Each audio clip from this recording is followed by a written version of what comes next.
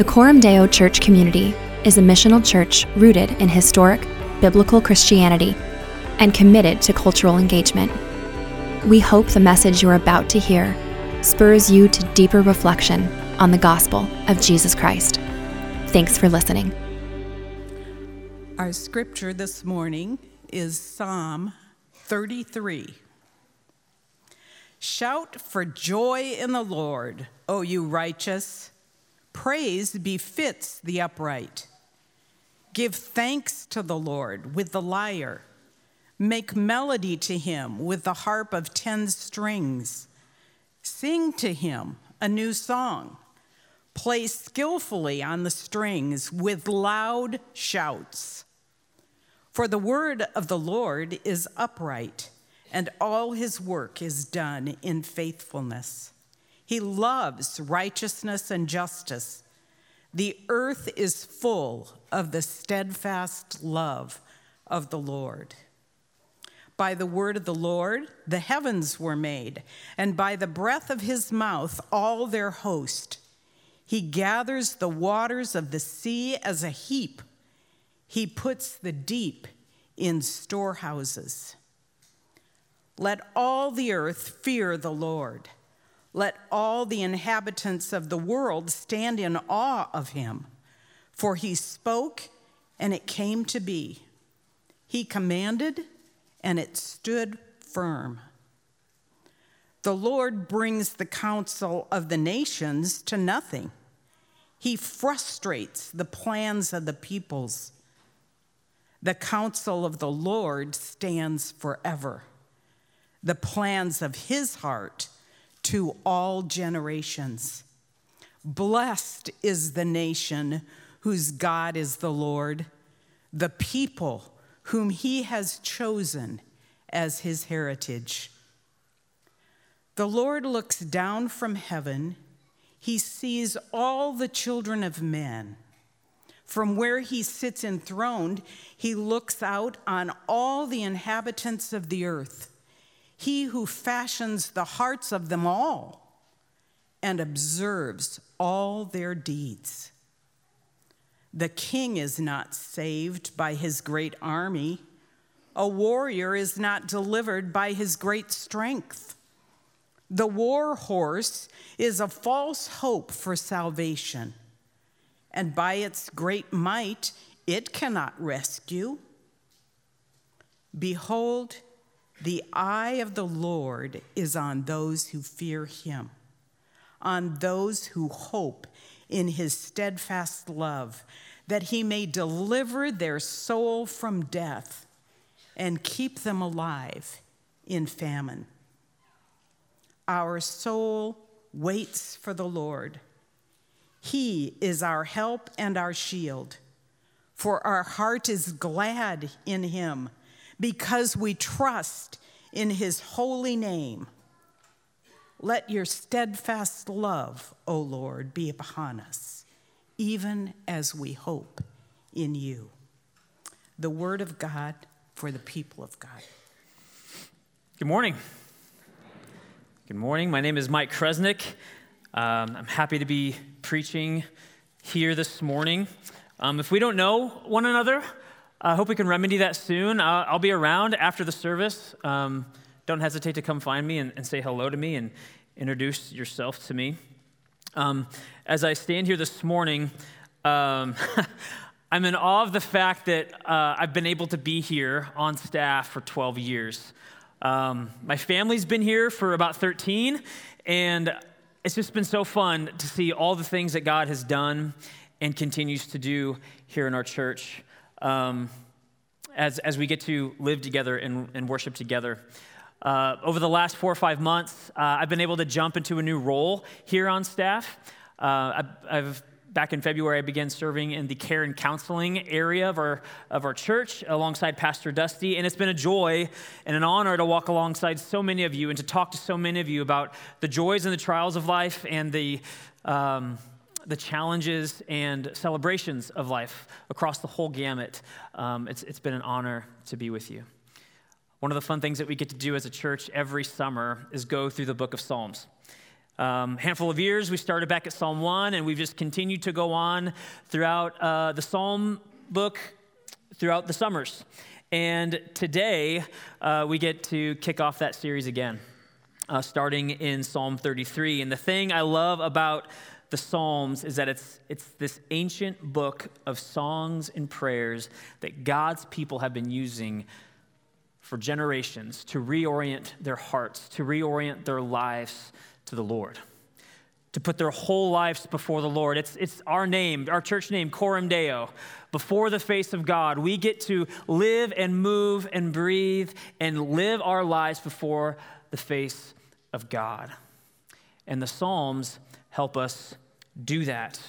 We can bring our hearts and our minds and our actions before God in song and in prayer. Today, like I said, we're picking it up in Psalm 33, and this psalm is about hope. No matter who you are, you cannot live without hope. Back in 1897, nearly 125 years ago, atheist French sociologist Émile Durkheim began to see a rise in people dying from what he called alienated deaths.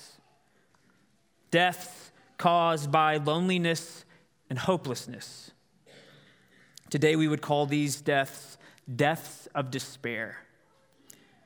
And the data shows us that hopelessness is literally killing us. Between 1999 and 2018, the suicide rate increased by 35% across all demographics in the United States.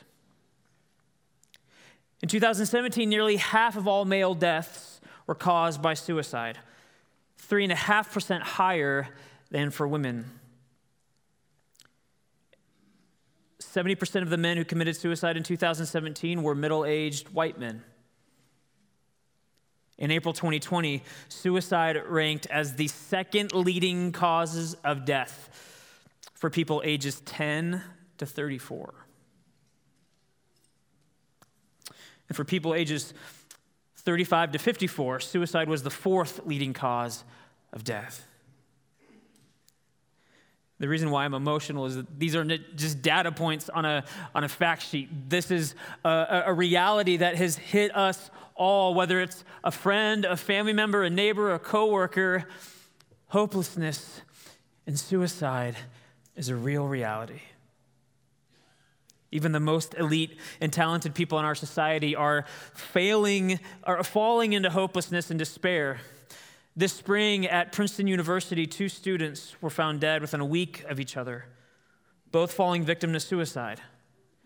As you can imagine, in May, graduation time, this was supposed to be a joyful time, but this reality brought a dark overlay to that community at Princeton.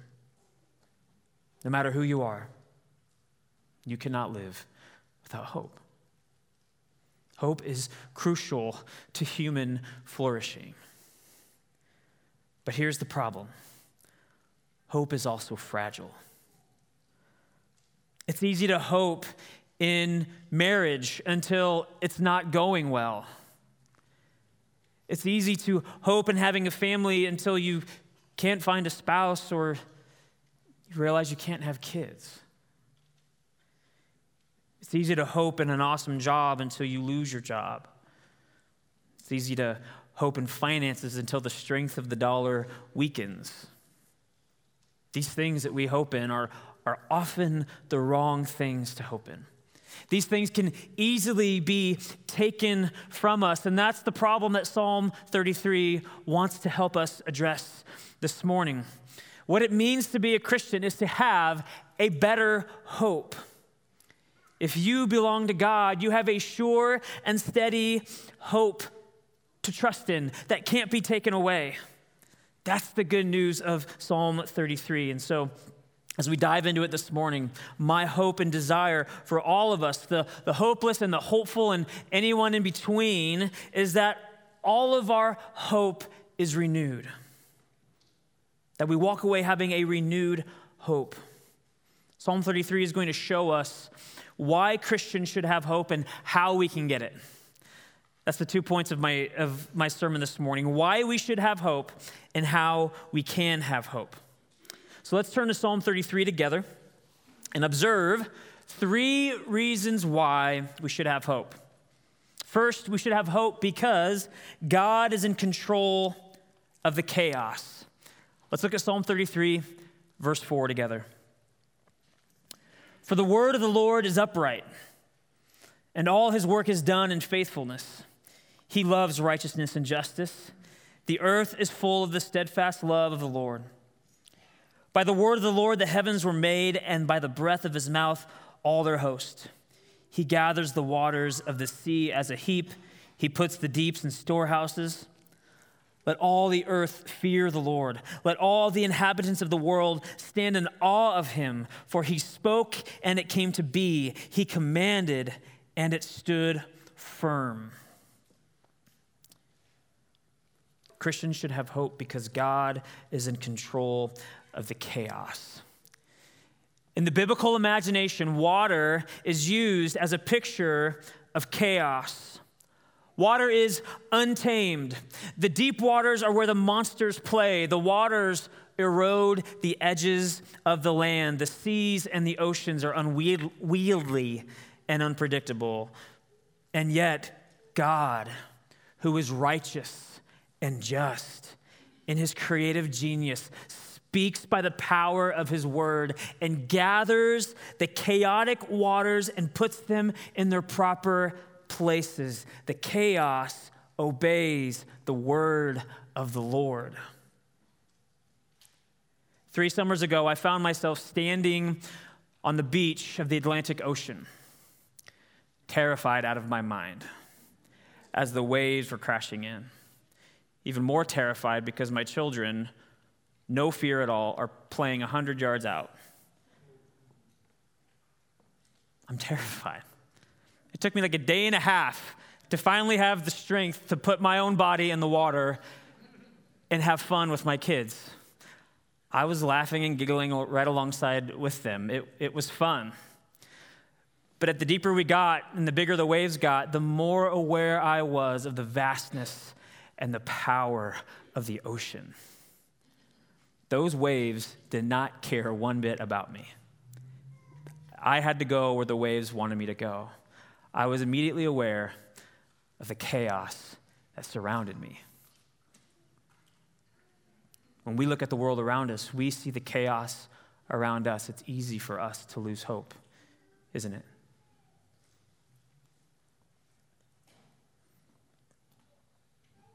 We read verses like Psalm 33, verse 5, where it says, the earth is full of the steadfast love of the Lord, and you find yourself thinking, God's steadfast love is everywhere? All I see is chaos. How can I exist? How can I have hope in a world where all I see is chaos? Friends, we don't need to be overwhelmed by the chaos that we see in the world around us. The Lord is inviting us to observe the chaos that we see and respond with hope, because we don't have to be in control of the chaos. God is in control of the chaos. Second, we should have hope because God's plans never fail. Look at verse 10 with me. The Lord brings the counsel of the nations to nothing. He frustrates the plans of the peoples. The counsel of the Lord stands forever, the plans of his heart to all generations. We like the sound of the Lord frustrating the plans of the nations, don't we? We think of all the injustice and unrighteousness that we see. We're like, yes, Lord, disrupt that. But what about our plans? What about our goals?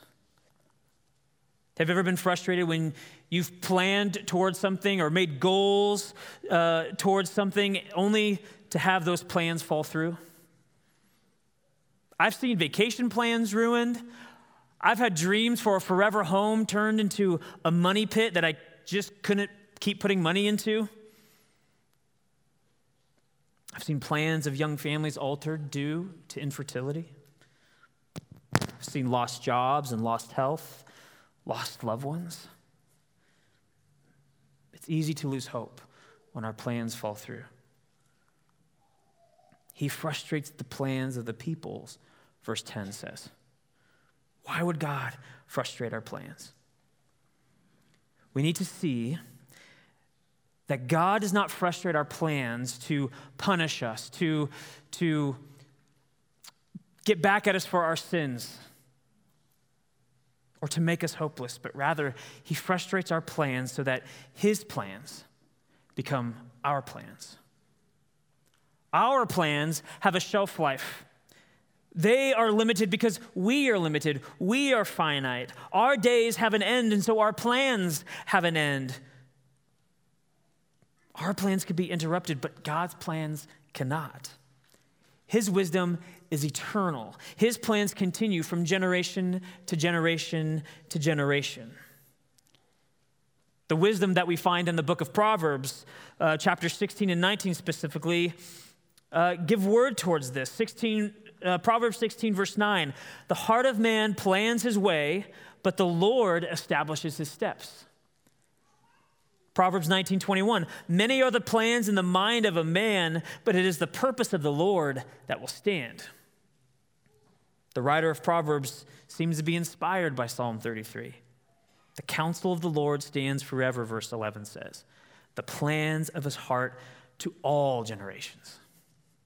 God's plans never fail. And the hopeful thing about this is that God's plans are good. Sometimes our plans align with his, and sometimes they don't. And when they don't, the Lord reminds us with his word, like Jeremiah 29:11. For I know the plans I have for you, declares the Lord. Plans for welfare, not for evil, to give you a future and a hope. When our plans fail, it's an invitation from the Lord to stop placing our hope on finite plans, to start hoping in him and his good plans, because God's plans never fail. Whether it's your financial plan or your family plan or your career plan or vacation plans next month or what you're going to eat for lunch tomorrow, know that the Lord sometimes frustrates our plans. And he's inviting us to relinquish our plans and to place our hope in the one true God whose plans and purposes are good and eternal and forever true. So we should have hope because God is in control of the chaos. We should have hope because God's plans never fail. And third, we should have hope because God knows our hearts. God knows our hearts. Read Psalm 33, verse 13 with me. The Lord looks down from heaven and sees all the children of man. From where he sits enthroned, he looks out on all the inhabitants of the earth. He who fashions the hearts of them all and observes all their deeds. I want us to see something really, really important here. The God who created the heavens and the earth, everything that we can know and see, he created it with the power of his word. The sovereign Lord who rules the universe, who created it and now holds it together and is king over it all. The God who has fashioned your heart like a potter fashions a vessel on the pottery wheel. This God, he knows you from the inside out. He knows you intimately. He knows your heart is sometimes weak and faltering. He knows the places where you struggle to trust him and believe. He observes all of your deeds. And notice that this knowledge is a gracious knowledge. He knows you all the way down, which is why he is able to come to us and bring aid to us, bring us salvation. For Psalm 33, verse 18 says, behold, the eye of the Lord is on those who fear him, on those who hope in his steadfast love, that he may deliver their soul from death and keep them alive in famine. Yes, your heart is weak and faltering, but look to the one who can save you. Relinquish your grasping onto false hopes and fear the God who is merciful and compassionate, gracious and abounding in steadfast love, for he sees you and he knows you, and he will deliver your soul from death. Look to him. You might be asking, how do I know that God will deliver me? How do I actually know he's going to fulfill his promise to me? Well, I want to answer that question with another question. How do you know that the grass will turn green in the spring?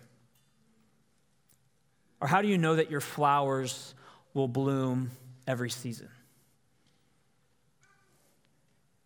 We know the characteristic of those plants because of what they've done in the past, right? The grass turned green last year. The plants bloomed last season. And so when we are placing our hope in God, we are not waiting for him to act as if he's never acted before, as if God doesn't have a track record.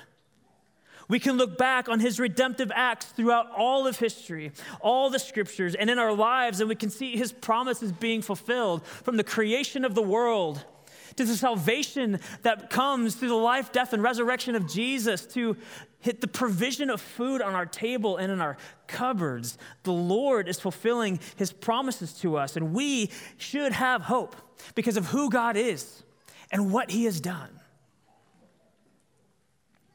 Because God is in control of the chaos, because God's plans never fail, because God knows our hearts, we should have hope. But shoulds don't change us, do they? Should can show us a beautiful picture of what ought to be, but should can't change who we actually ought to become. And that's why it's important for us to see the second thing that Psalm 33 is showing us. Not just why we should have hope, but how we can have hope. The key lies in this very simple observation. All throughout Psalm 33, we see this communal language being used by the psalmist. We see it in verse 12. Blessed is a nation whose God is the Lord, the people whom he has chosen as his inheritance. Verse 20, our soul waits for the Lord. He is our help, our shield. 21, our heart is glad in him. We trust in his holy name. Verse 22, let your steadfast love be upon us, even as we hope in you. Here's the good news that Psalm 33 is preaching to us this morning. God has gathered us in a community of hope. How can you have hope when you're struggling with despair and hopelessness?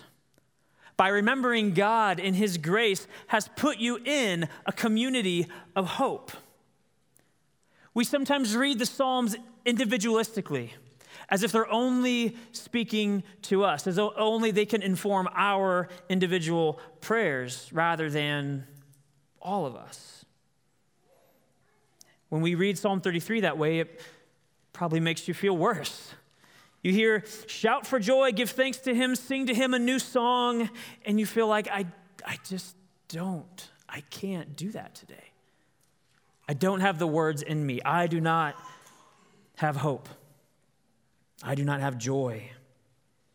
But that's the point of the psalm. You don't have to do that. The people around you can do that for you. That's how God intended this church thing, people of God thing to work. Dietrich Bonhoeffer says this about the Psalms in general. He says, the prayer of the Psalms belongs not to the individual member, but to the whole body of Christ.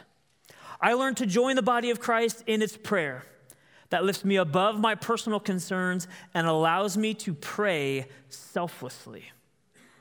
To say it another way, hope is a community project. Hope is a community project.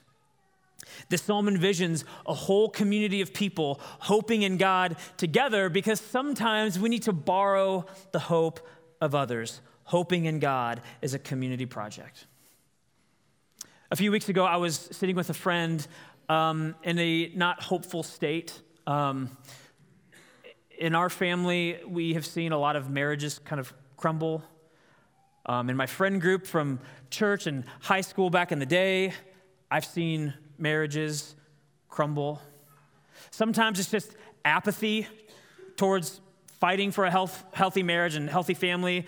Sometimes it's affairs and divorces and separations. It was just weighing heavy on me, and I'm sharing this with my friend and just kind of voicing sometimes it makes me doubt my own marriage. Are we going to make it? And my friend looked at me in the eye and said, hey, the Lord has done some really amazing work in your life and in your wife's life and your marriage. He's been working for the past 18 years in you and Jenny's lives, and he's been working beyond that in your guys' lives individually. This is not a time for you to despair and be hopeless, but a time for you to rejoice and celebrate what God has done. My friend was able to help me raise my eyes and look to the Lord, to find my hope in him, not down here, not in me, but in the Lord alone. Hoping in God is a community project. Even within the four walls of this building this morning, when you can't shout for joy, you can lean on the words of the congregation around you and hear them say for you, it is right to give him thanks and praise.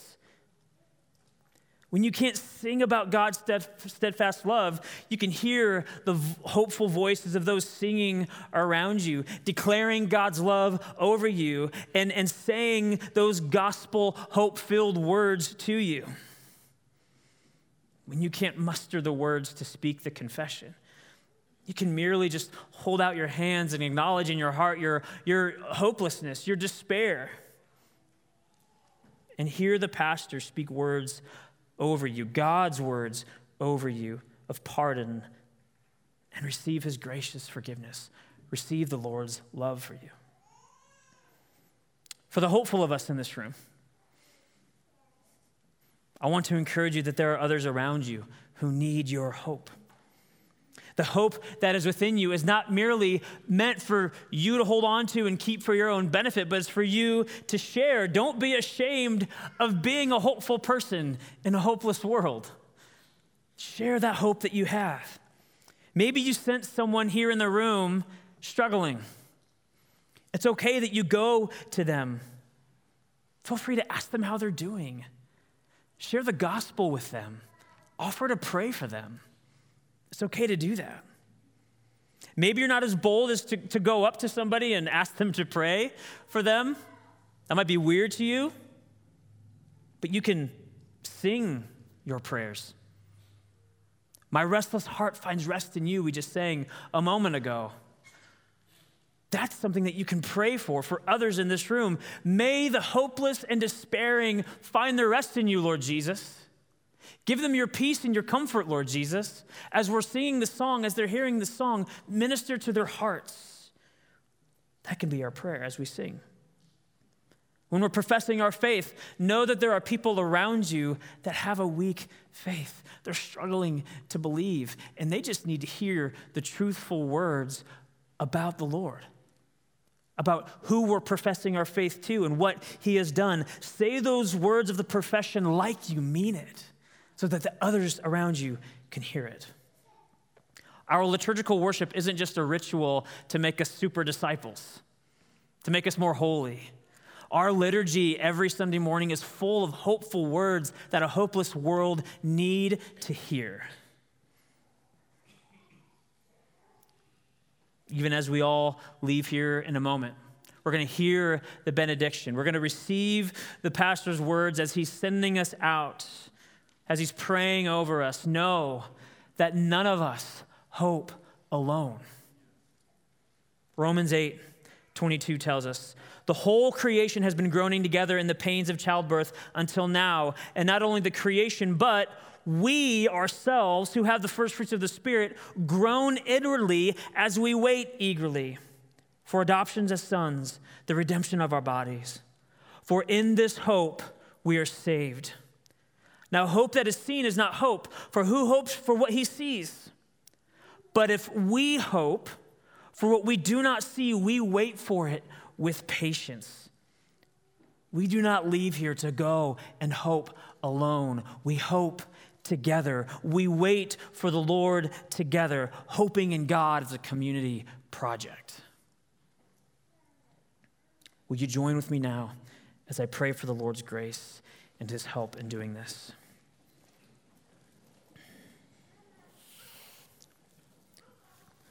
Most gracious God, we praise you for being our Heavenly Father, giving us this wonderful and beautiful creation, for speaking it into being and holding it together, even though it seems like the world around us is falling apart. God, you are in control.